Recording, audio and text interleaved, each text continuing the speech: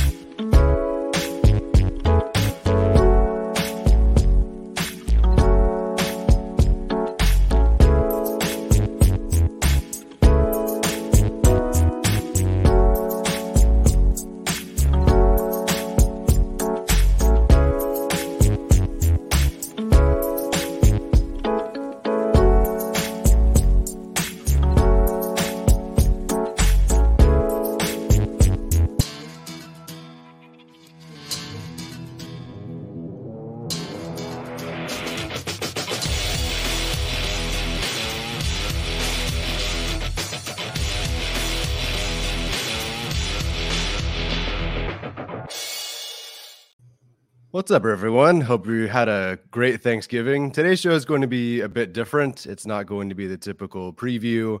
I have no desire to really preview this game. I'd rather take some time, especially because Steven's not here and he's not hosting, so I get to do what I want, to just talk. Let's talk about the state of the Chargers right now, this past week, the comments, and then where they are as a defensive course.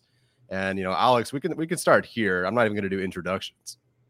Rich Eisen on the Rich Eisen podcast talking about the Chargers and the more or less, or whatever you want to call it, was, what's going to be higher, Lamar Jackson total touchdowns or Chargers complete dumbass penalties / dropped passes. And they were making full joke of the Chargers and what it means to be a complete dumbass, not just to be a dumbass but to complete the process of being a dumbass. Not my words, theirs, talking about the Chargers. Alex, how was your Thanksgiving, if you even did anything? And then your thoughts on where the Chargers are at in the face of the media right now. Yeah, I'm on this podcast because I'm like the one person that isn't allowed to celebrate Thanksgiving on the Cat podcast living overseas. I didn't get off for Thursday or Friday, but my weekend's going okay. I had some pizza on Thanksgiving, so that was nice. Nice. But got to watch football. Oh, yeah, I got to watch a little bit of the Cowboys game. I saw the Dolly Parton halftime show. But other than that, I didn't watch that many of the games. But I don't know. The state of the Chargers is it's interesting. I don't think I've seen the media, at least in the last 4 or 5 years, go like this hard at the Chargers. Even towards like maybe the end of the Anthony Lynn era to some extent with that team, probably because I think there were higher expectations for what this team was supposed to be on paper. And obviously having Justin Herbert as your quarterback, kind of in a veteran season for him. But yeah, no, I mean, it's been less the fact that they've lost football games and less the fact of the scores than more how they're doing it. And I think that Rich Eisen clip, in addition to everything you've seen on probably all the shows this week, probably, indicates that.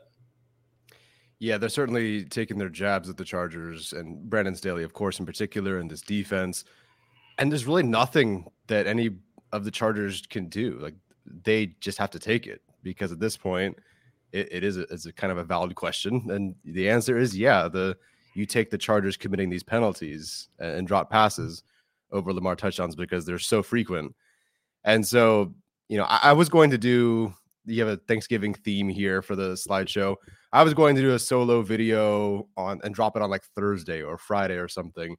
And I really just couldn't bring myself to record anything. I've also been a bit sick. Sorry if I cough a couple times during the episode.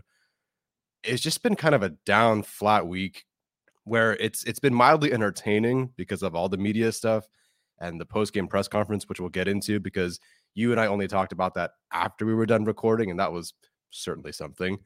But anyways, I wanted to get into it now because we really got to talk about where this defense is and sort of vent our frustrations, because there are no changes on the horizon, yet nothing's been good. So just for like reference, and again, this was going to be a solo video, so I apologize for dragging Alex through a Thanksgiving themed PowerPoint presentation. No, I love it. Give me the PowerPoint presentation, please. And so here's the Chargers' goals heading into the season. To hold, for defense at least, hold teams to 18 points or less, which is bold. Get two or more turnovers, hold opposing red zone touchdown percentage to less than 50%, and then limit explosive plays to 3 or less, which is very bold. But we'll get into their successes in those areas in just a bit. And as we saw throughout the season, the results after the first 2 weeks were not great. Like, we know, having watched the team those first 2 weeks, we expected the defense to do something meaningful against the Dolphins, and it did not happen. But everyone said, okay, Dolphins are the Dolphins. McDaniel had the revenge game, fine. And then it was Treylon Burks and Ryan Tannehill, and it just was not quite the same thing as Hill and Waddle. And the Chargers, after those 2 weeks, were 32nd in coverage EPA per play. They allowed 20 explosive passing plays through 2 weeks, and they were bottom 8 in the NFL through 2 weeks in perfectly covered plays, in the sense that they did not have perfectly covered plays. And if you're seeing this on the YouTube, or whatever you're watching it on, yeah, the Chargers are way over here to the left by the Chicago Bears. And if you're over here to the left by the Chicago Bears, you probably aren't doing something all that well. And I think for us, and Alex, I'll jump to you in a second here, it really just felt like it was an issue of complexity. I think the JC Jackson situation threw them for a bit of a loop. I'm not sure they knew that he was going to be ready by week 1. I certainly didn't. So one of the things that I was discussing on the Chargers channel episode with Steven after week 2 was this idea of Shannon entropy. When Shannon entropy is a measure for how unpredictable something is. I just realized I put how twice, but that's fine. So in this case, the defense. So do you mix up coverages a lot, or do you keep things simple? And so the Chargers were 6th in Shannon entropy through 2 weeks, which basically, and given the 32nd EPA per play, basically says that they're mixing up coverages a lot, but they don't have a good defense. And another thing on top of that was this whole snap count thing, where Michael Davis went from 67 snaps to 24. He was switching out with JC Jackson. Asante Samuel Jr. played a lot in the slot in week 1, then he was just strictly an outside guy. JC Jackson, the snap counts were about the same, but he was rotating drives. And then Jaw Taylor went from 17 snaps to 34 snaps. So there was no real solid foundation. And it really felt like the Chargers were doing too much, trying too much, and the rotations weren't great. And you get this comment from Michael Davis, playing corner is all about a rhythm. If you're going in and out, you lose your rhythm. I forget what I have next year. Okay. So then we get to the JC Jackson healthy scratch in week 3. And it really seemed like at that point, the Chargers were starting to find themselves in the secondary, although it wasn't great against the Vikings. It was better. And then it certainly was a lot better against the Raiders. Granted, it's a lot easier to face Aiden O'Connell in his first start when Khalil Mack has 6 sacks in one game. But still, they were better. The Chargers were better. They improved. It seemed like the consistency was there. For better or worse, they were sticking with their 3 guys. And then eventually, of course, after this game, JC Jackson gets traded. And so it just seemed like everything was going to be calmed from there. So overall, it seems like heading into the bye, the Chargers were doing okay. In terms of the success criteria, they had only hit 1 of the 8 the first 2 weeks, but they were 6 for 8 the next 2 weeks. Again, Aiden O'Connell helps a lot, but still, you are starting to calm things down. And they did have Devontae Adams, although for 2/3 of a game. And so things were better. They weren't great, but they were better. So, Alex, your thoughts heading into the bye week of like what the Chargers had shown and maybe what they were trying to amend. Like, where did you expect the Chargers to be post-bye compared to what they were doing pre-bye? It's weird because I don't really know if my expectations were ever super high. I thought, okay, I mean, the JC got traded during the bye week, so I guess we kind of went into the bye week with the expectation that he would still be on the team in some way. Although the healthy scratches were weird, and then obviously, after the Raiders game, we learned that he refused to go into the game and all that kind of stuff. So I think that was the first big domino in the secondary, that like something has to happen like with this. Like you just can't have him in and out of the lineup. A lot of the same things that we kind of discussed to some extent in 2022, but on a bigger level, right? Like the JC benching after the Broncos game, like what was going to happen after that point. And nothing much changed there, but it was just like, this was kind of, I think, a bridge too far. And I think the defense, like as a whole, it's really Michael Davis's, regression from season to season that I think has kind of lowered the ceiling of what this secondary can be. Asante, I don't think has played great. Asante, I think, was playing at a much higher level weeks 3 and 4. I want to say heading into that bye, had a pretty decent game against the Raiders. Again, Connell helps a lot.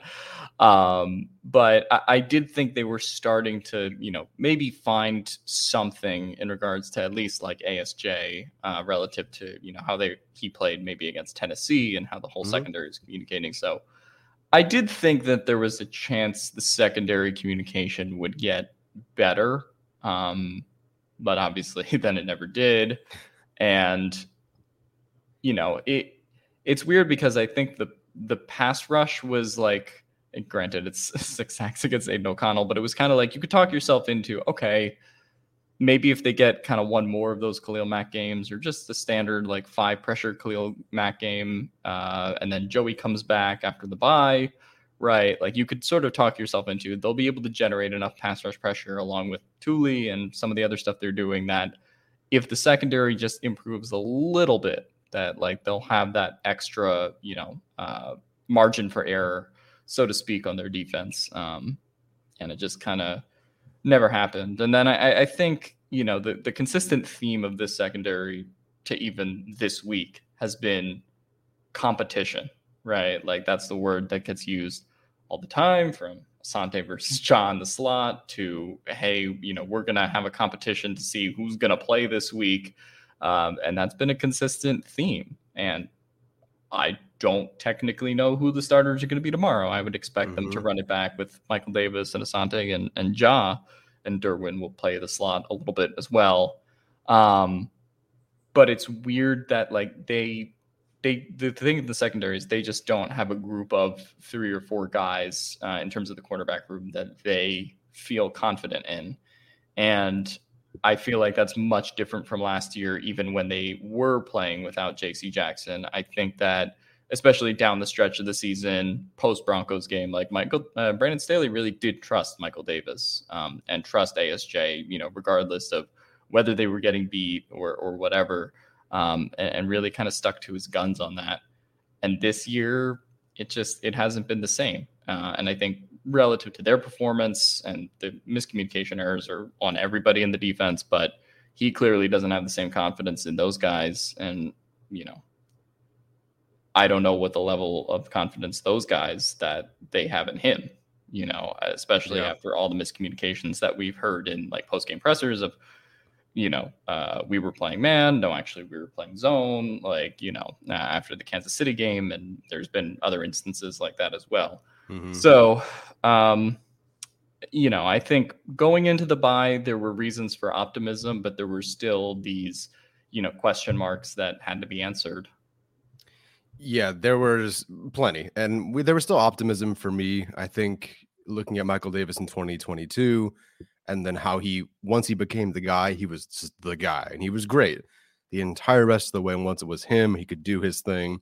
Zont, a bit boomer bust, but there was still a way that he played that, afforded those mistakes to be an okay thing because he'd get the interception, he'd get the pass broken up, whatever. What I didn't expect, which is the most, I think, confounding thing throughout all of this, whether you keep your scheme the same, whatever, I guess that's fine. What I didn't expect is the way that they would then ask the corners post-bye to start playing.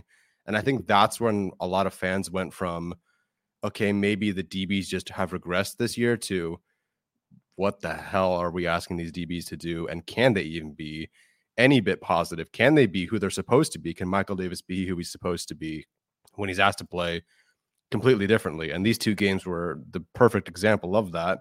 And frankly, it only got worse with the other two losses, and we'll talk about those. This is, retreading old ground. We've all talked about this, but Steven and I were very confident in the game against the Cowboys that the defense could hold, because it's like, can you stop a Joe Lombardi offense? And that's really all it was up until that point. They were throwing short. They were throwing everything 7 yards, 6 yards. That's about it.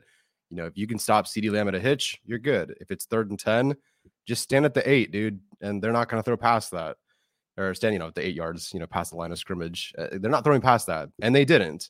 But the Chargers decided to play as far back as humanly possible, which was a surprise. And the Chiefs, same thing. More creative offense, but they were a team that wants to do a lot of yak, right? They throw short as well. Dak Prescott, Patrick Mahomes, both these guys, 30th out of 34 and ADOT. Patrick Mahomes, 31st out of 35. I don't know how I got that filter. Through 6 weeks. With that ADOT, they don't throw it deep. They're guys that try to either throw short and get a lot of yak. Dallas less successful with yak. They've been better recently, but up until that point, less successful. And the Chiefs were first in the NFL in yak.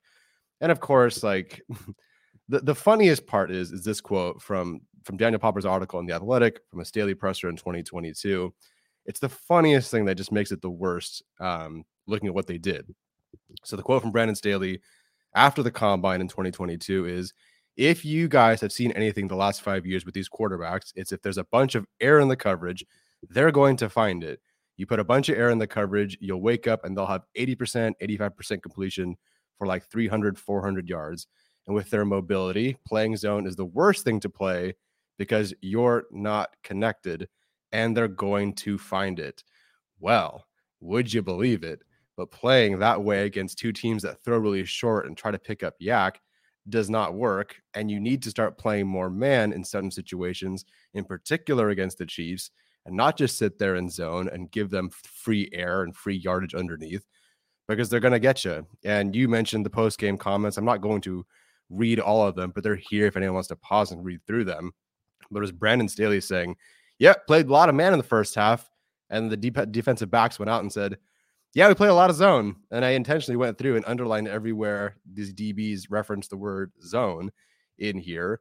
And it's not that they never played man. Of course, they played man, but they played so much zone. And it was very clear that Travis Kelce continued to just eat up this defense. I forget what it was through the first half, but Mahomes had 300 something yards, something ridiculous. I forget what it was, but it was a nasty number. Kelce set his own personal records through the first half.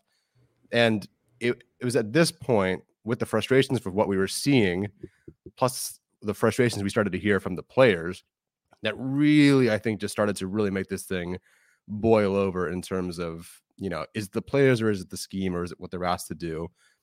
So frustrating. And it wasn't just one player.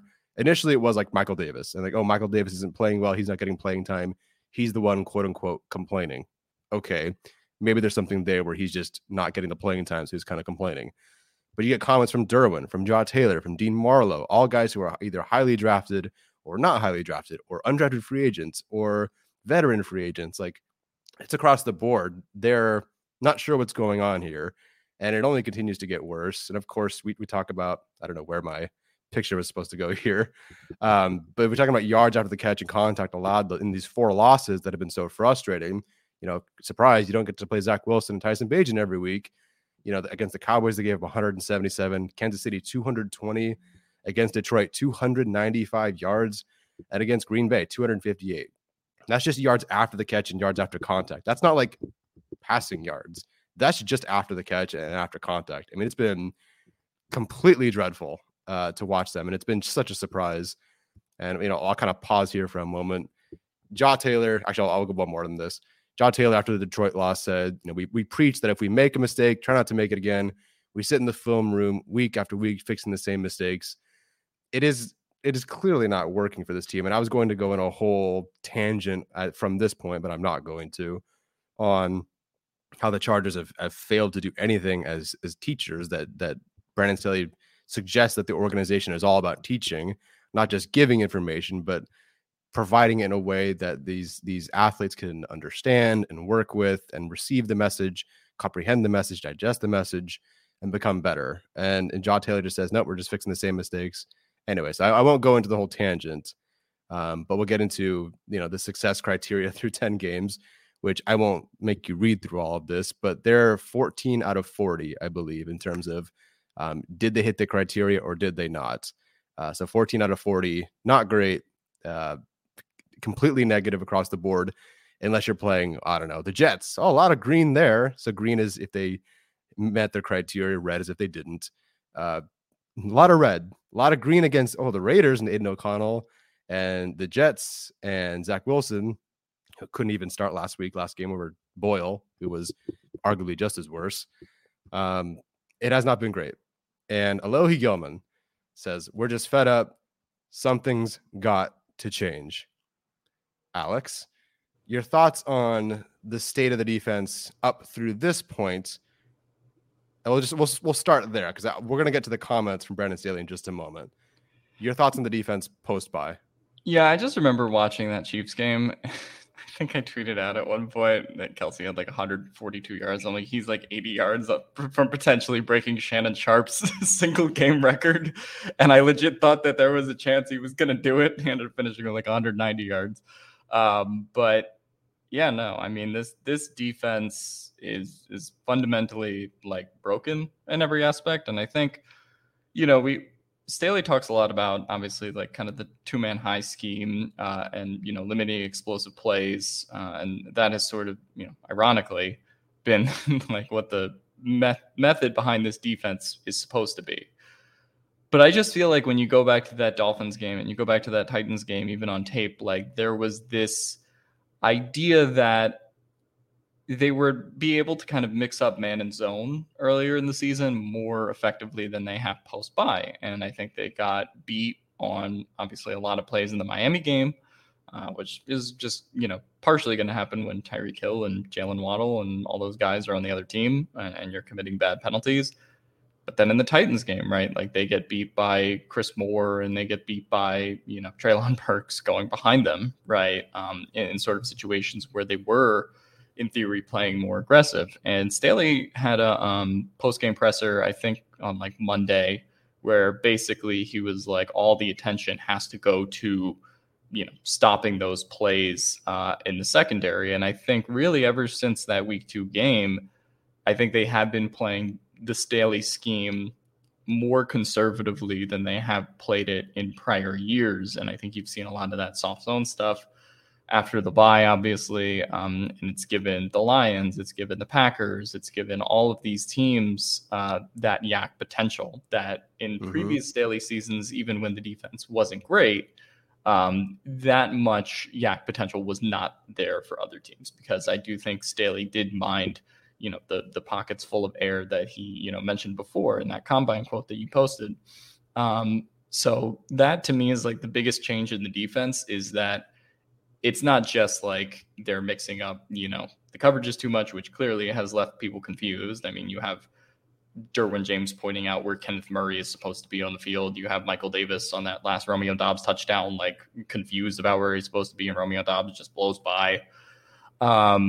So, I think there's the entropy stuff in terms of, the complexity clearly is too much for the personnel that Staley has to handle. And then, I think the thing with the defense right now is just they're just going to continue to give up yak plays and can continue to play off coverage, which, like, I don't know, clearly isn't working for them. As you titled the video, definition of insanity, like, I don't know why the conversation hasn't shifted to playing more like they did to some extent in 2022 with largely the same personnel. right? Mm-hmm. And so I think that has to go back to a lot of their issues earlier in the season. And again, Brandon Staley not having that full confidence in Michael Davis, in Asante, and kind of the secondary post the JC Jackson, fiasco.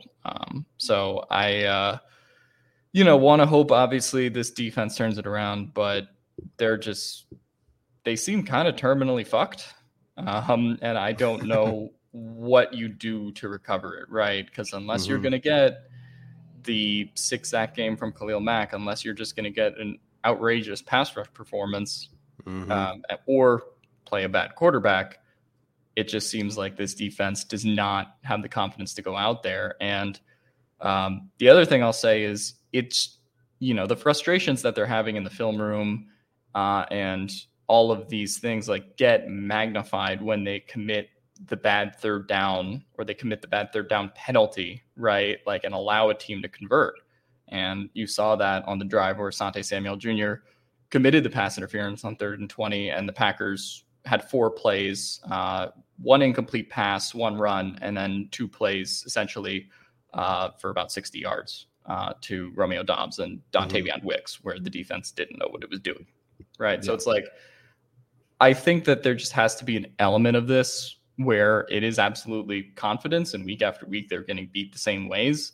But I just think it has to be so deflating to get the defense on 3rd and 20, 3rd and 12, 3rd and 8, whatever the circumstance has been in this post-bye defense, and just, not be able to figure it out.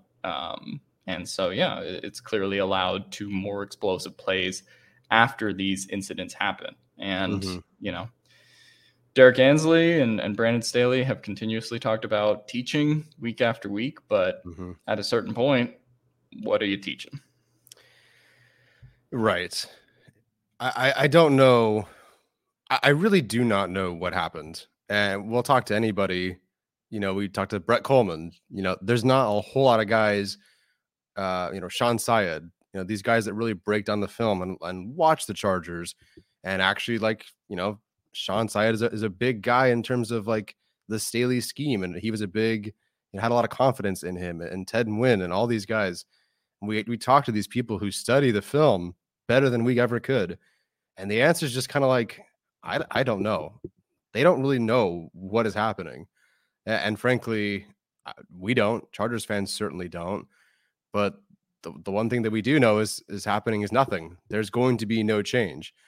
And this is, now Alex and I only got to talk about this after we were done recording. Of course, the one time Alex doesn't stay to watch the pressers, it's the all-timer one. Man, I would have gotten so many retweets and favorites. Oh my God. Yeah, I guess I'm glad we didn't hear some of these live. You've heard it all by now. The one that is relevant to the defense in this particular case is, I have full confidence in our way of playing. This is Brandon Staley after the game. Full confidence in myself as the play caller, in the way that we teach, in the way that we scheme. I'm going to be calling the defenses so we're clear, so you don't have to ask that again. I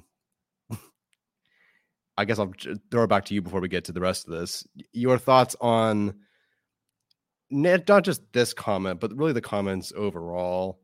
1, as it pertains to the defense, and 2, just Brandon Staley's, I don't know, his current situation. Yeah, so that press conference is the most horrific look I can remember in a while. Telling Daniel Popper that he needs to do journalism better because he asks about Quentin Johnston dropping a ball. And you're like, oh man, you should have seen, you were at training camp. He was killing it at training camp. It was so awesome. I'm like, dude, it's week 11. What what are we doing? And people know that I love Quentin Johnston as a prospect, and I hope for the best for him. But I'm like, if your response to that is just going to be, the exact quote was, you need to do your journalism justice. I'm like, what are we doing there? But going back to the play caller stuff and telling people to stop asking the question, people are going to keep asking about it if you keep allowing 400 yards a game. People are going to keep asking about it if you're 31st in defense, special teams, EPA per True Media Sports. People are going to keep asking about it if you're the worst pass defense in the league by 20 yards. Now, do I actually think that a defensive play caller change is going to help? I don't know. Derek Ansley has never called plays at an NFL level before. Right. And I actually think that Staley probably should still call the plays just on a finish out the season basis and not try to, integrate another massive change into how the defense is doing things, because, I think that would be a lot to put on, say, Derek Ansley's shoulders if he were to be the play caller. But something has to change in terms of how you're calling the plays. And, we pointed out the soft zone stuff and all that. So I don't know, it was just, and then, well, this is the aspect that I think we have to get to. The next morning, Ian Rappaport goes on NFL Network and, goes, man, I don't know what you guys are talking about. And was so much gaslighting that man, defense was fine. I woke up and I looked at the box score this morning and it says 23 points. I mean, you got to be able to score more than 20. And Eckler fumbled the ball and Johnson dropped it. So I don't know what we're talking about here. And it's just clearly I can tell that you didn't watch the game, which is fine. It's not Ian Rappaport's job to watch the games. It's his job to be a source. But if you're going to tell Chargers fans, Packers fans, NFL fans, anyone with a functioning brain who watched the game, that the Chargers defense wasn't a problem when, the Packers would have scored 27 had it not been for a missed PAT and a missed field goal and had more opportunities for big plays that Jordan Love missed in the first half. Mm-hmm. I don't know. I don't know what to say to that. And,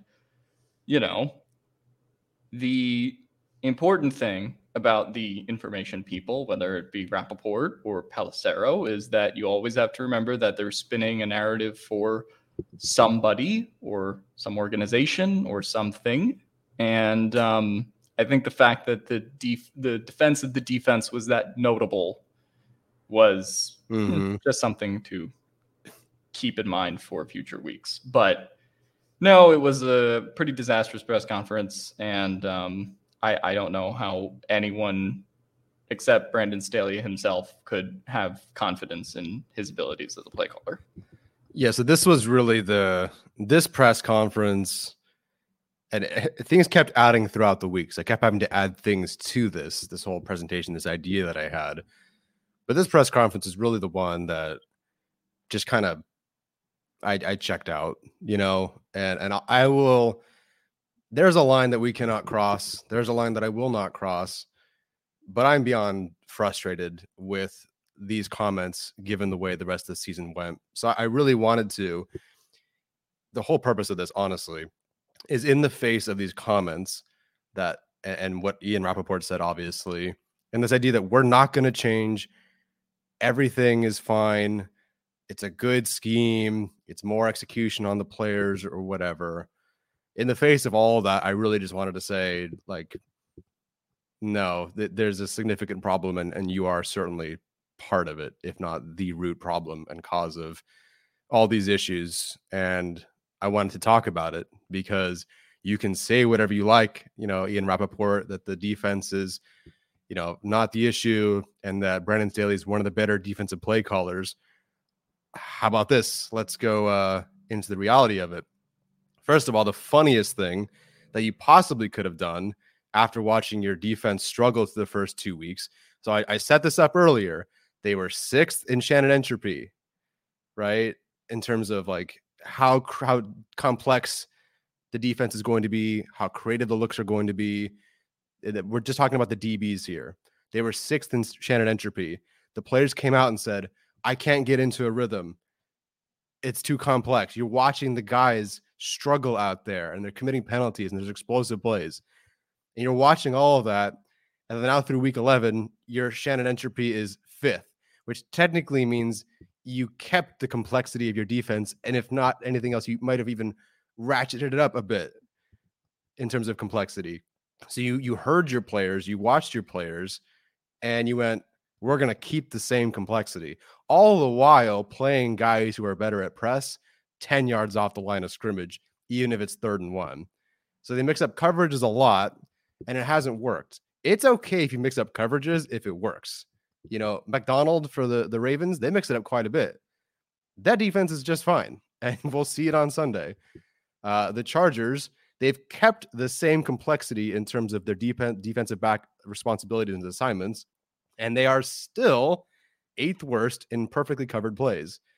They have the 8th worst number or total of perfectly covered plays by the DBs. So again, definition of insanity. They're literally practically doing the exact same thing in terms of defensive back complexity and what they're asking these guys to do.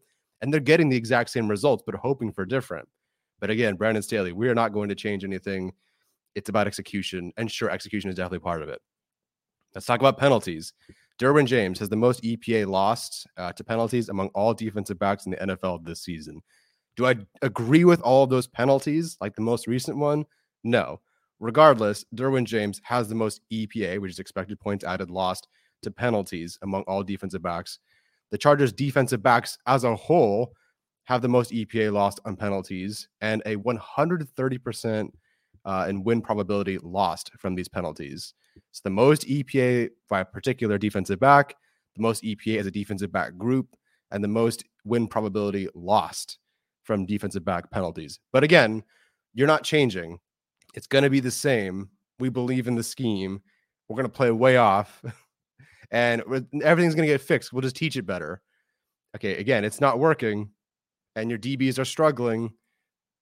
So to summarize, looking at the criteria for what they believe was successful, they're only 14 out of 40. They're at a 35% success rate in terms of the criteria they set out as a defense to be successful. They're 29th in DVOA. They're 28th in EPA per play. And their DBs lead the league in penalties. But sure, we're keeping everything the same. Okay. I mean, maybe there's some competition. And really just, like, I don't understand why you keep things the same when it's not working. You look at the way the offense, I did DVOA for this one because we can access all 3 offense, defense, and special teams in DVOA. The offense has been a top 10 unit. And the special teams unit, after change, has been 6th and 4th in DVOA. So the offense, you know, last year wasn't great, but Herbert's rib injury and all those other injuries do not help. But they're 8th this year. Special teams is 4th this year, after being 6th the year before. The defense, pre-Staley era, was 20th in DVOA, and it's been 26th, 21st, and 29th since. It's just gotten worse. It's gone from middle of the pack to a little bit worse to we spent a lot of money, but we're still worse than it was in 2020. And then in 2023, when you generally have all you could really want, they're 29th. I mean, it's bad. And this is staring across from you, the offense being 8th in DVOA. Granted, they have Justin Herbert. So I get why the offense floor will always be higher. But the offense is doing without a lot of players. Lindsley, Mike Williams, Josh Palmer, Everett's been in and out. Jalen Guyton's been in and out. Quinton Johnston has not hit. Donna Parham's been in and out. You waived Trey McKitty. Rashawn Slater's hurt, et cetera, et cetera. They're still 8th. You know, say what you want about Kellen Moore. I feel like they are trying to do things differently sometimes, and they find a way to make it work. The defense through years. So not just like, you know, I talked about season to season or just within the season, how nothing has changed and it's still bad. But throughout years of looking at this, and heck, even last year to this year, looking at the same defensive back group generally, nothing has changed. You won't change anything. You're worse because of it. It just blows my mind, especially because I really don't think change is all that bad. I mean, look at now, these required firings. That is different. And technically they did sort of fire Ronaldo Hill. But I'm more talking about schematic and play calling and that sort of thing, getting somebody else's voice more heard in the room. I mean, the best things that Brandon Staley has done so far is make these changes, right? Kellen Moore, the new play caller, I would argue the offense is better. Ryan Ficken undoubtedly is significantly better than Darius Swinton's tenure. I mean, You're taking an offense that was 16th in dropback EPA last year. Now it's 4th. Special teams under Ryan Ficken from 28th to 6th and to 4th. These changes are okay. You've seen in your own regime that changes are okay. You can make changes and they can be positive and they can work. And I don't think firing Ronaldo Hill as a scapegoat and letting him go to Miami because he really wanted to be there or whatever really counts. Although I do think it should have done something than make it significantly worse. But it's just frustrating to see that they're not going to change. So here's the final one I got. After this, guys, we're going to answer your questions. We'll do a quick little ad read and whatnot, and then we'll go ahead and answer some of your questions. So please fire those questions in. But we're in a full circle moment here. I mean, we're talking about July 26th. Alex is posting about, and this is fine. This is training camp. You're supposed to talk about these things. You're supposed to do these things. The full role for Asante Samuel Jr. is to be determined. There's going to be a competition with Jaw and Asante Samuel Jr. At that time, they're still trying to figure out what the heck JC can and can't do, which I understand. That's a big question mark that I don't think anyone expected so early. After week 2, long story short, they're going to say that, we're going to have a competition. Competition will express itself. 2 guys will emerge and we'll stick with those guys. That's after week 2. But then now, after the Packers loss, Brandon Staley says, I think it's fair that there's going to be a lot of competition in the secondary. So again, just overall, it's just this definition of insanity and failure to adjust long-term throughout the season. There have maybe been little changes here and there, but if you're looking at now 11 weeks and 11 games, you don't really see any of these changes be significant in any positive direction at the very least. Nothing is manifested in a positive way. Nothing has been successful. It's kind of tragic to watch this defense at this point, and I really don't know where the Chargers go from here, as you said, Alex. So your thoughts on frankly any of this, because I think that it really does feel truly like the definition of insanity and a failure to adjust at all, where your stubbornness, as I put in the thumbnail of the video, is the anchor that is keeping this team from getting into the postseason. Your inability to see that there needs to be significant changes and to hear your players come out and say, we need this, we need help, we have to make a change, we have to do something, we need to do something, I play better this way, we need to play this team this way. Your inability to hear your own players and make notable significant changes that are positive throughout the season is the anchor that is keeping Justin Herbert out of the postseason again. Yeah.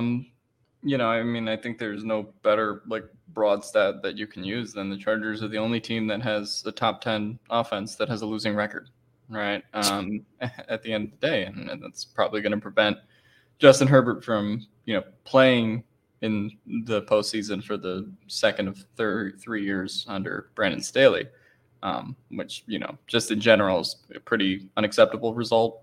As far as the changes, I don't know what to expect because, again, we have, Pelissero tweeting on Sunday, watch out for more Derwin in the star role, right? I wouldn't be surprised if I woke up tomorrow and it's Dean Leonard is the starting corner.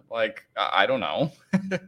Right? When you talk about competition in the secondary, and it just feels like, trying to throw something at a wall and kind of seeing what sticks without there being much of an emphasis of a plan behind it. So I don't know at this point. And the most politically correct way that I can say this is none of the 3 of us after the post Jaguars episode had confidence in this regime. And at this point, I have not returned to having confidence in it for all of the various reasons that you listed in this PowerPoint. So I don't know. I think it's a shame that this Herbert season is being wasted for all the shit that some fans give Kellen Moore. He is essentially coaching with 1 Keenan Allen and 1 Justin Herbert, no good running backs, a pretty bad offensive line right now. And that's about it. And, the Chargers are 8th in offensive DVOA, like Tyler said. The defensive special teams plus EPA rating. The special teams is carrying the defense there to a 31st place finish.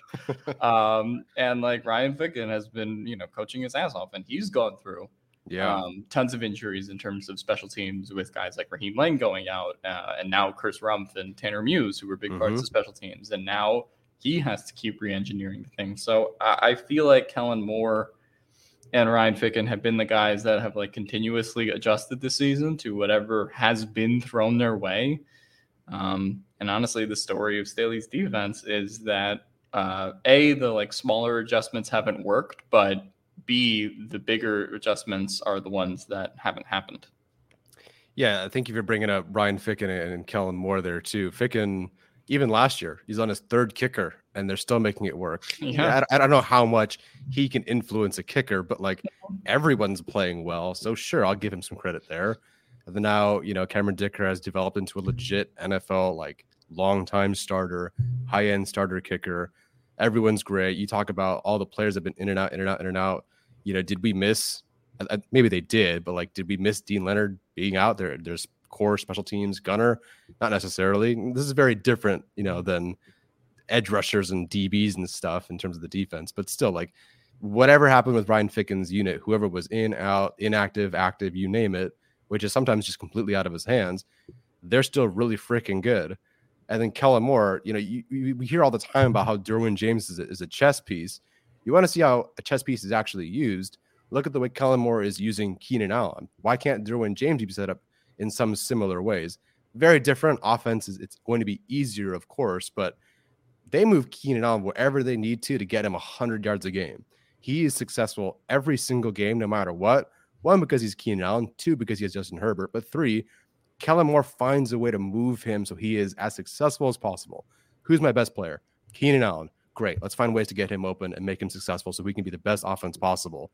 What is the goal with Derwin James?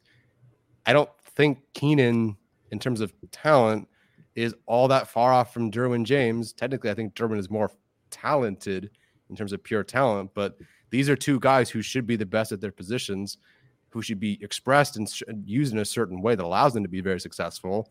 Yet we got one, Keenan Allen, who's going to be an all-pro, and they got another guy in Derwin James who fans want to cut because he's not been great this season. Now, some of that is on him, of course, but again, you feel one person is figuring out how to make it work and one person's not. Now, I would argue that Brandon Staley's job should be easier given the amount of, now Joey's been out. He's been out several times. I get that. But I feel like with all the talent you have, it should not be this difficult. And, I want to make excuses sometimes, and I want to talk about players who are out, but I'll just scroll through the list of other teams who are out there. And it's like, is Eberflus is doing more with the Bears. Pierce is doing more with the Raiders. Name 3 Raiders players that you knew before this season, other than Max Crosby. It's like, who are these guys? No offense, but I don't know who Spillane was. I liked Merrick coming out of TCU, but like, they're doing more with guys that frankly are not true long-term starters. And yet with the most money invested in the defense possible as a defensive coach, it's frustrating, man. So that's kind of my bit on that, Alex. Yeah. I just have one more thing to say. Someone asked at the press conference, I think it was yesterday, to Ryan Ficken, what do you think about the Dicker-Tucker matchup this week? And I thought that question was just so funny because Dicker was acquired by this team after he was just on the street for the Eagles, and he came in and just started performing, right? Mm-hmm. And now he's, clearly, knock on wood, one of the top 10, 15 like guys in the league that you trust to make a field goal. And yet on defense, we're still like, so what do we do with that Derwin James guy? Right. And I think that kind of is emblematic of what the Chargers have been on offense and special teams versus what they've been on defense and how they use their personnel. Because the offense has been far, far from healthy. I would say even more so than the defense. Special teams has had its fair share of injuries too.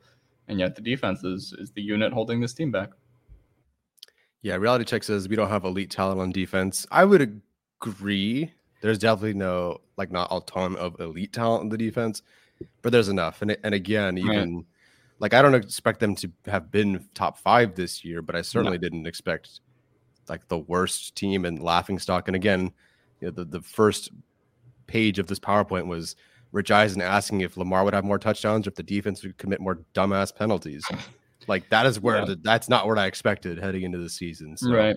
And like the one thing I'll say is like it was Dan Orlovsky who was on Pat McAfee show, and he was the one who said, this defense is like too talented, right, on paper to like be where it is and what Staley's doing. And I kind of on one hand agree with that, but on the other hand, I'm like, what is this defense that Staley has constructed identity-wise, right? Because we talked about Joey Bosa being out. Khalil Mack is probably the best. I mean, he is the best player on the defensive line right now. And even though I think Khalil Mack has had a very good season, Khalil Mack is not what Khalil Mack was in 2016 to 2018, as like a perennial defensive player of the year guy. Khalil Mack's cap hit next year is going to be $38 million because of the restructures they've done, right? Which maybe some extension would kind of lower that. But, you look at this defense and it's just like they banked a lot on this pass rush working to more of an extent than it has. And the linebackers, maybe the less that's said about them, the better. And the corners and the secondary, right? Like, I mean, they banked a lot on, JC Jackson obviously working, hasn't worked. And so you look, Daniel Popper wrote it in his article yesterday. If you're looking at personnel on defense, that's what Staley and Telesco were supposed to do. We're driven by the search for better. But when it comes to hiring, the best way to search for a candidate isn't to search at all. Don't search, match with Indeed. Indeed is your matching and hiring platform with over 350 million global monthly visitors, according to Indeed data, and a matching engine that helps you find quality candidates fast. Ditch the busy work. Use Indeed for scheduling, screening, and messaging so you can connect with candidates faster. Leveraging over 140 million qualifications and preferences every day, Indeed's matching engine is constantly learning from your preferences, so the more you use Indeed, the better it gets. Join more than 3.5 million businesses worldwide that use Indeed to hire great talent fast. And listeners of this show will get a $75 sponsored job credit to get your jobs more visibility at Indeed.com/Blue Wire. Just go to Indeed.com/Blue Wire right now and support our show by saying that you heard about Indeed on this podcast. That's Indeed.com/Blue Wire. Terms and conditions apply. Need to hire? You need Indeed. Another day is here, and you're ready for it. What to wear? Check. Breakfast, lunch, and dinner? Check. Planning for what's next and how to save for it? That's where Bank of America can help. For your financial to-dos, Bank of America has experts ready to help get you closer to your goals. Get started at one of our local financial centers or 24/7 in our mobile banking app. Find a location near you at bankofamerica.com/talktous. What would you like the power to do? Mobile banking requires downloading the app and is only available for select devices. Message and data rates may apply. Bank of America NA, member FDIC. Well, there's no easy transition for things like this when you have to do ad reads in the middle of your show. We're going to go ahead. Little Caesars. Yes, Little Caesars. If you want to drop more toppings on your pizza than dropped passes and penalties by the secondary, if you want to hold a Little Caesars pizza like Asante Samuel Jr. will hold on 3rd and 20, then make Little Caesars the official pizza sponsor of the NFL, part of your game day. Pizza and football go together like Justin Herbert and Keenan Allen, or this secondary and penalties. Order online during our pizza pregame 1 hour before and 3 hours after NFL kickoffs, plus all day on Sunday. Get ready for some football and fun. If you're going and you're watching Rutgers and Maryland, like someone on this podcast, go ahead and get yourself a Little Caesars pizza. Choose your favorite Little Caesars pizza or pick the toppings you crave. Either way, you win. You want to go stuffed crust or pepperoni or spicy, whatever the heck, go for it. And speaking of winning, everyone scores with the convenient delivery of our in-store pizza portal pickup. So grab some friends and enjoy a few slices during the game. And now let's have some fun at the defense's expense. Let's talk about Prize Picks, which I've loved using and certainly have. It's been a lot of fun to use Prize Picks. Wait. Before you get into Prize Picks, can I say one thing about Little Caesars? Absolutely. Little Caesars, hot and fresh right out of the oven, like Brandon Staley in a post-game presser. One only cost you $5. Okay. let's talk about Prize Picks now. Steven's going to kill me when he comes back. Yeah, he gave the chimpanzees the machine gun for a week, and now it's... But I do genuinely love using Prize Picks. My family and I, if we're watching the game, we'll jump on, do Prize Picks every now and then. I know Steven does as well.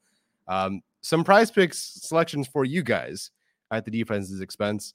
Lamar Jackson, more than 19.5 passing completions. I'd take the more there. Zay Flowers at 65.5 receiving yards. You could take the more there. We got OBJ at 41.5 receiving yards. I don't know if he'll do it in any other time the rest of the year, but I would consider taking the more there against the Chargers. Considering what Green Bay just did against the Chargers, go for it. And we have a lovely one here. Quentin Johnston at 2.5 receptions. This is where we're at with our first round pick. The more or less is set at 2.5 receptions. At some point, you're going to be right? So I'll go with the more there because, a screen and a shallow crosser and one fade goes a long way. So we'll see what goes there. But if you want to make your selections, and I highly suggest you do because it is a lot of fun, and listen, emotionally hedge if you'd like to, go to prizepicks.com/guilty and use the code guilty for our first deposit match up to $100. And go crazy. Yeah. Odell just had his first 100-yard game since the 2021 NFC Championship game, and he returns to the same stadium. Okay.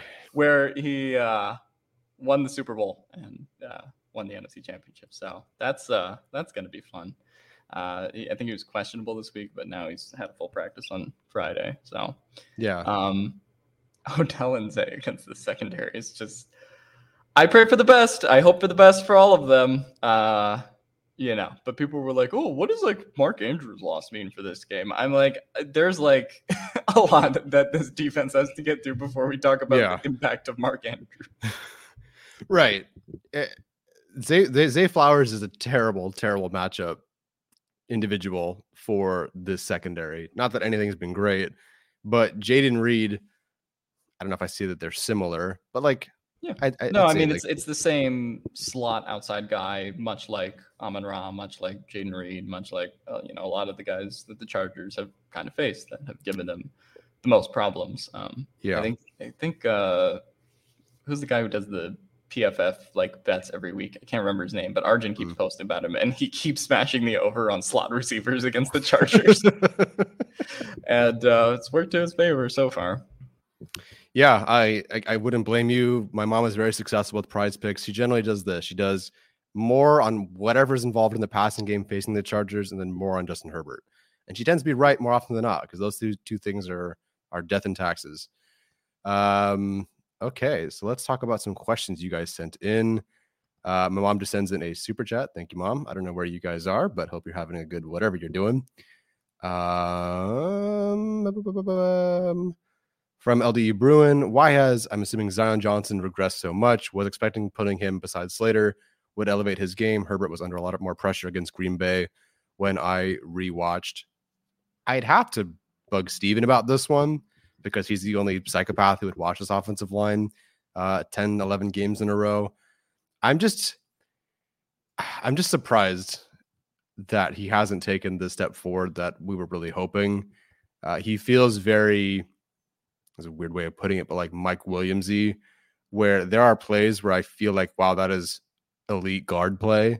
And there's other stuff for a drop at the one, like Mike Williams would have, or just some fluky stuff earlier in his career, where it's why are you making those mistakes? Just correct those. That's kind of how it feels with Zion. Very, very boomer bust. Even kind of like Asante Samuel Jr., where it's okay, coverage, some of the PBUs look great. Some of that film is exactly what you want. But yeah, not great. Have you watched any Zion Johnson, Alex? I've not watched Zion Johnson film breakdown specifically. I assume that's Steven's going to be first comeback video this week after the Ravens game or something. He'll do some kind of offensive line breakdown. But I do think it's notable at this point how many breakdowns there are from Zion and the interior specifically during 2-minute drills. And I mean, you've seen it multiple times this season. Kellen Moore talked about it in his press conference on Thursday, but I mean, pass pro has been the big problem for him. And sometimes it's Slater or Pipkins getting beat on the outside, but more often than not, I do feel like when Justin Herbert has been sacked or pressured at the end of the game, it has been the interior giving up some of their leverage. And that's Clapp, Salyer, and Zion. There's even some moments just like, in run fits as well, where I do feel like, Salyer and Zion haven't worked exactly as we wanted them to this year as well. Tyler, you muted. Well, I'm an idiot. All right. So from Reality Check, we should have left Zion on the right side. I get why they switched him back, but this is the danger of what they were doing initially. Part of the reason, there's a video of Steven, Arjun, and I, although I'm barely in it, jumping up and down when they drafted Zion. My assumption was they would take him as a left guard, keep him at left guard, and let him play there. And that Matt Filer was kicked out to right tackle. Honestly, in that moment, that's what I thought. I thought Filer was kicking out to tackle. Turns out they were just booting Ibushi and putting Zion at right guard. I just think that there's a lot of struggle with having to play a certain way in college, then completely relearn everything on the right side, and then now completely relearn everything sort of again on the left side. Like if I spend an entire year, wiping my butt with my left hand and I got to go back to the right hand, I don't know if I'm quite the same way, let alone having to block Chris. Some kind of muscle memory there. Yeah, I guess so. It's like riding a bike. Pass. Moving on from this question. Point is, I think the flip-flopping is not great for him. Again, why did you think of wiping your butt before riding a bike? I don't know. I use both my legs riding a bike, not both my hands when I'm wiping. So there's that. Anyway, it's not working. Whatever it is, wiping, riding a bike, playing football, they're all related. All right. Any other questions? Fire in your questions. Chargers or non-Chargers food related. Now is your perfect time. Yeah. Also, thank you for 187 of you for being here. Wow. For some reason. During the big game too. Wow. I know. You guys are all venting and surviving with us. It's a bit unhinged when Steven isn't here, but it also just kind of makes it it's different. It's a bit of a change up. He's very Steven's very statesman. It does everything correctly. Yeah. I appreciate him. Yeah. Mackenzie says, we like pain. Yeah, I guess so. I never mind. I'll come back to that. Die Hard says, check mine above. How likely is it the Chargers beat the Ravens to give us all hope and then lose to the Patriots again next week? I just don't see it. You go through, I forget who it was. Maybe it was Daniel Popper reading it off or in his article, but the Ravens are just, they're top one in this, they're top three in this. Their defensive tackle has had a sack in 6 straight games. We just talked about Zion and Jamari. I don't think they're going to win this week. I think Herbert will keep it close. I think he'll have a good game, but I think it'll be, I guess, do you want to do a score prediction, Alex, on this game since we're here? 36-30. Okay, I'll go. So 30. I'll have it relatively close because they have Herbert too, and they have. Most of their losses have been by 1 possession outside of the Chiefs game where they lost by 2. Mm-hmm. So I actually don't see this game getting out of control bad for the Chargers, but yeah, I just don't. The Ravens' run game is really good in the red zone, and I also just think the wide receiver matchup is kind of a nightmare for them. So I think that things will regress to the mean, and hopefully they don't have 6 drops this week. That should be a little bit better.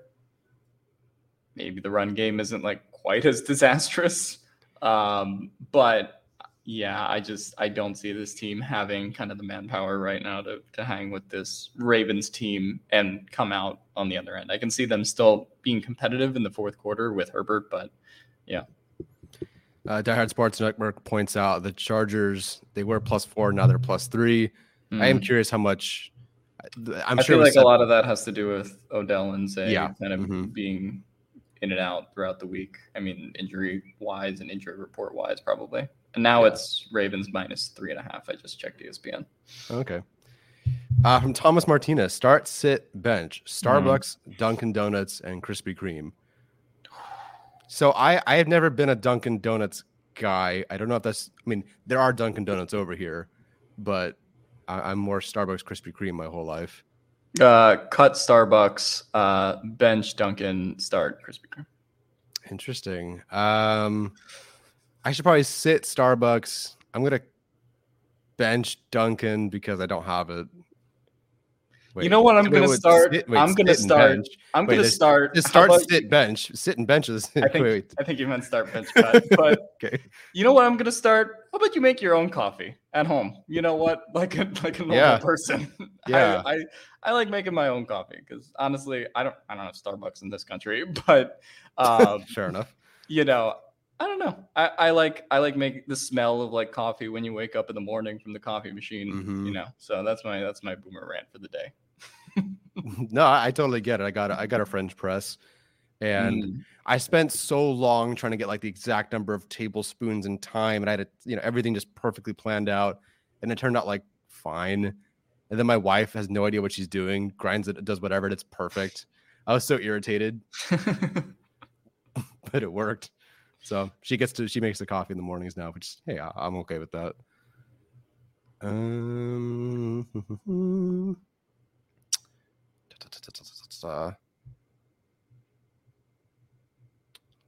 Any other question? Okay, so from Nimbasabe, assuming the season's over, what developments do you want to see during the remaining schedule outside of a Staley Telesco firing? Developments that I want to see the rest of the season.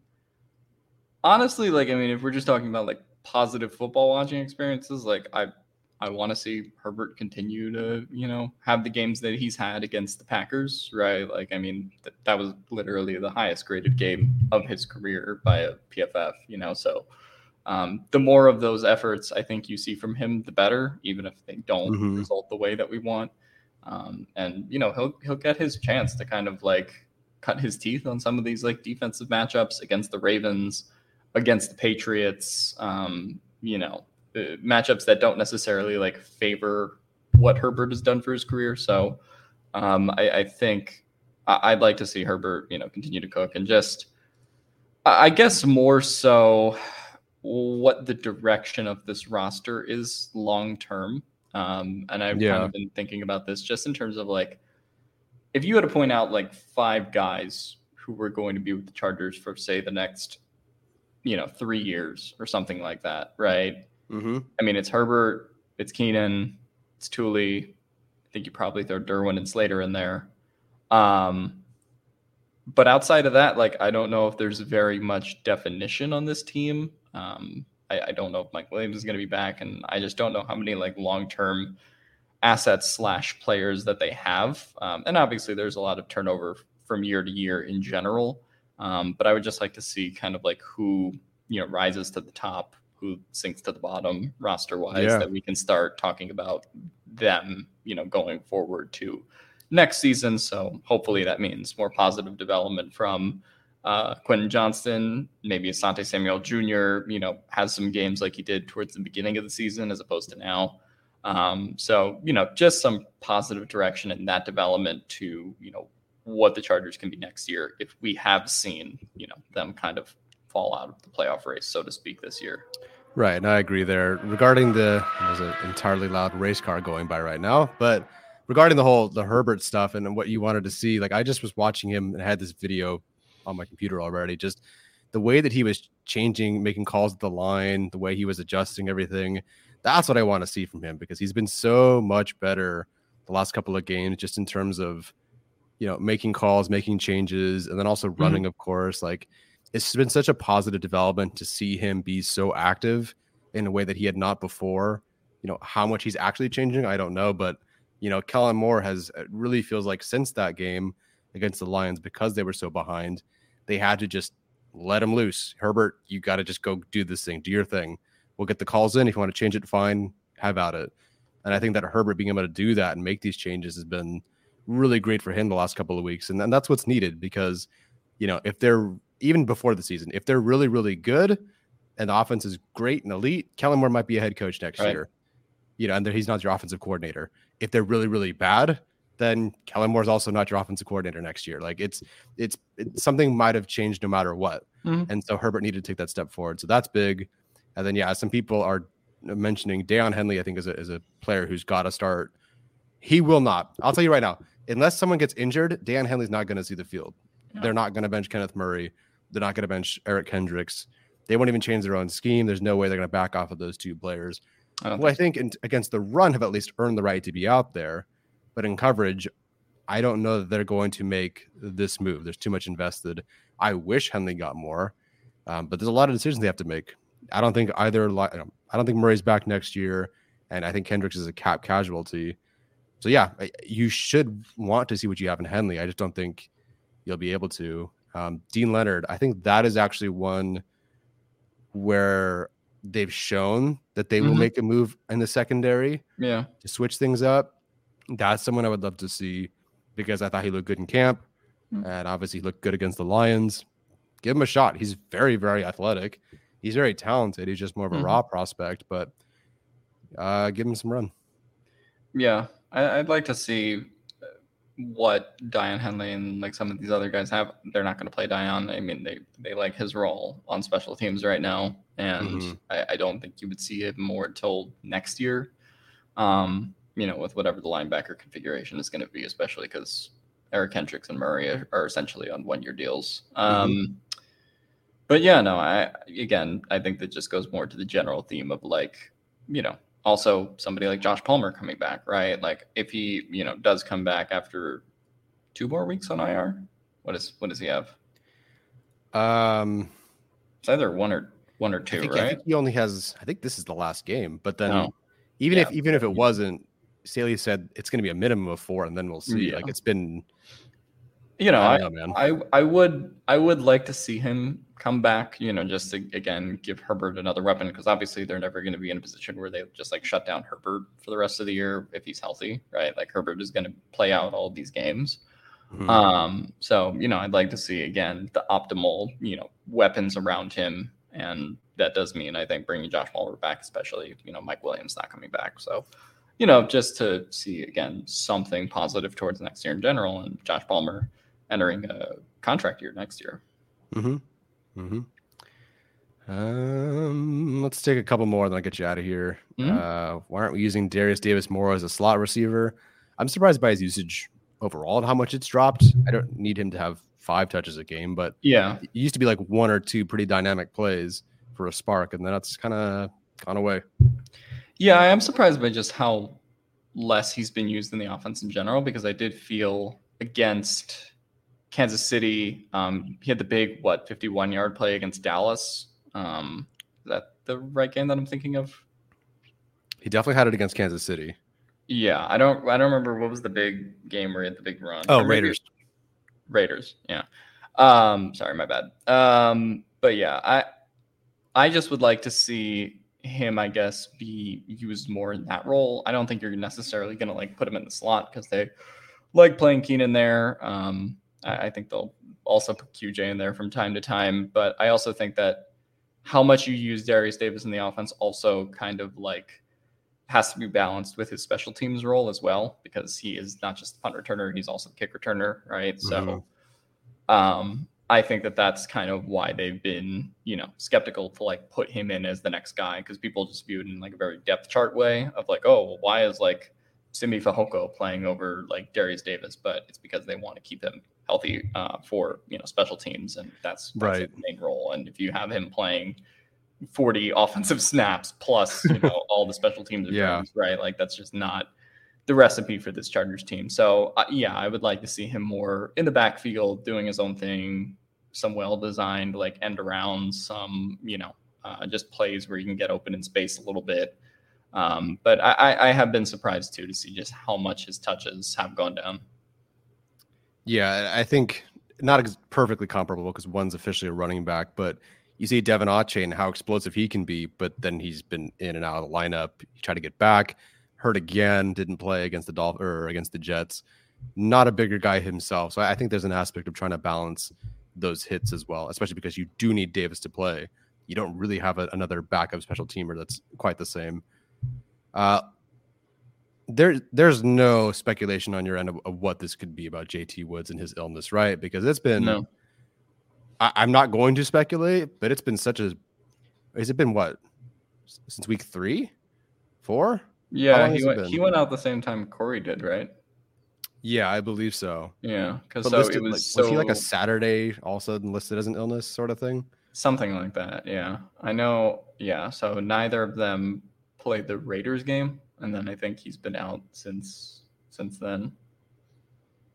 Yeah, that's been a surprise one. Yeah, so I don't know what to speculate other than it's weird to just hear the contrast because Staley went out of his press conference and was asked about JT Woods, I think, earlier this week on Monday, and he was basically like, he's a ways off. Like, he's not playing anytime soon, essentially. Yeah. But then also, like, he has been practicing. So, I think that's a little odd, but I don't know what to think about that situation in general. Yeah, me neither. It's the last one, especially because we all... Mm-hmm. In some way or another, we're at least a fan of what Quentin Johnston could do in terms of what he could do well. And that hasn't really manifested. It's wild because you'll see the triple option sort of thing that they did against the Packers, that Herbert, I don't know if he necessarily checked into it, but he did make calls before that play where he changed the play and then he made that play happen. But you see Quentin Johnston immediately get the ball in that situation and, looks great, looks spry, knows what he's doing. It's very comfortable for him, picks up a first down and more. Get some yards after contact there too. Like, do they lean into that this game? Or are we just going to see more of the same, do you think? I've said this every week since week 2, basically. What do you think? Yeah, I don't know what to make at this point. I mean, his usage is also different than week 2, right? Because now he's essentially the second wide receiver on this team. And so, Herbert, whether he wants to trust him or not, has to, right, out of kind of necessity for, the team to be good on offense. Worst receiver in the draft, I feel, is a little overreactionary. But, I definitely think against the Lions, against the Packers, it, has not looked the way that they've wanted it to.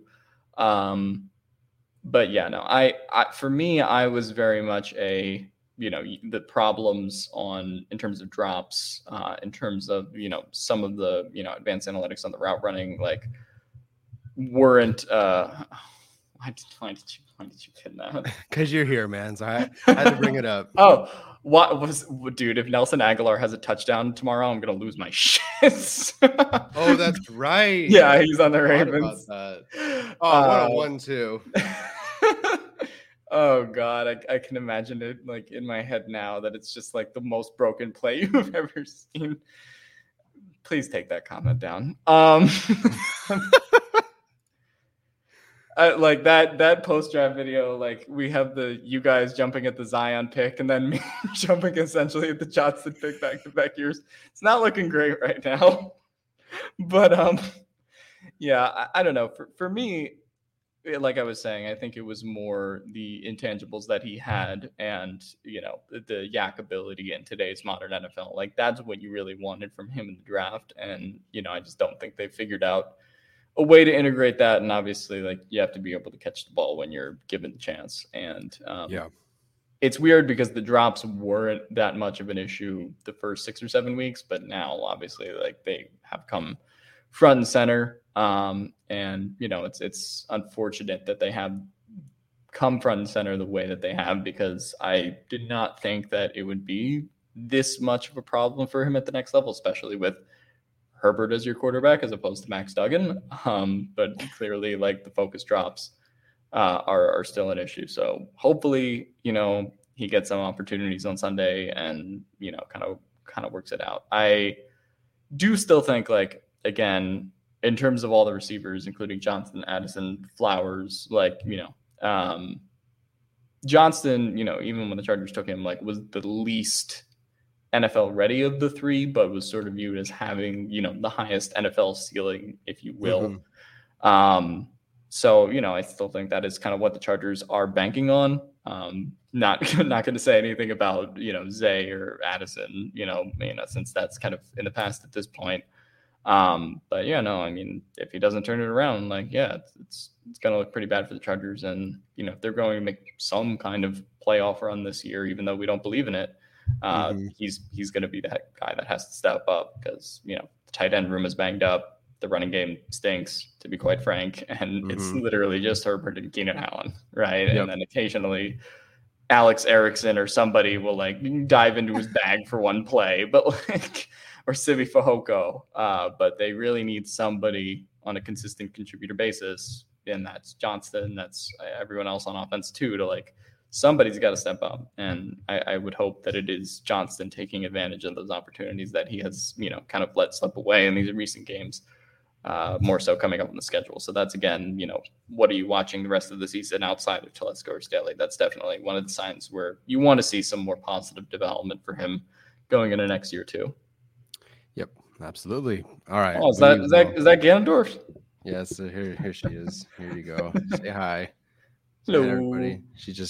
She's been sitting on my lap, and she hates when I don't pay attention to her. My wife's gone, so we're stuck. Adrian, you might get your wish tomorrow. I don't know officially, but they might elevate Steven Anderson because they usually post it around now, right?